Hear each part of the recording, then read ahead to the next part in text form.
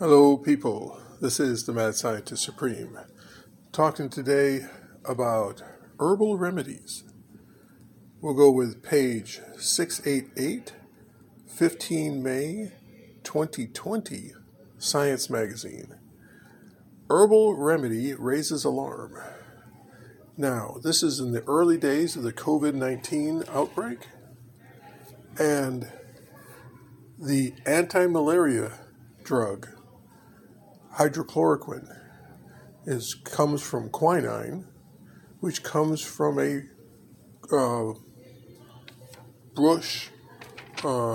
bush/tree in Africa. Now, that herb that's natural, they were grinding up and giving to people, and a lot of African countries were using it to combat COVID-19.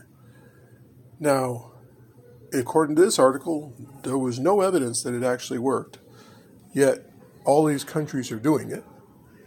And then you end up, we're worried about people developing, getting it without buying the other drugs that combat malaria, so malaria might get worse.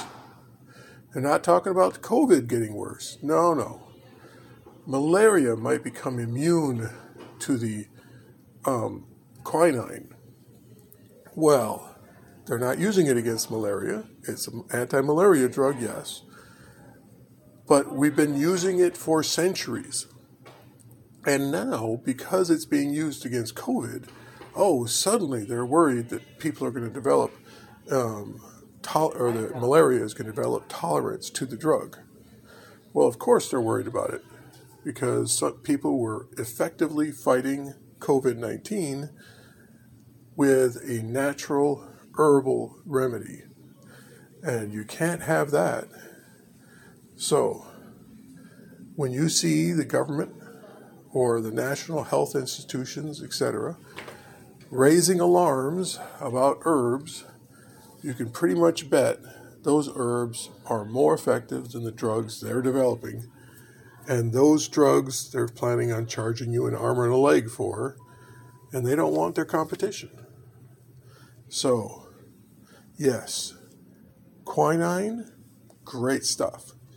And you can get quinine in the drugstore, in the grocery store,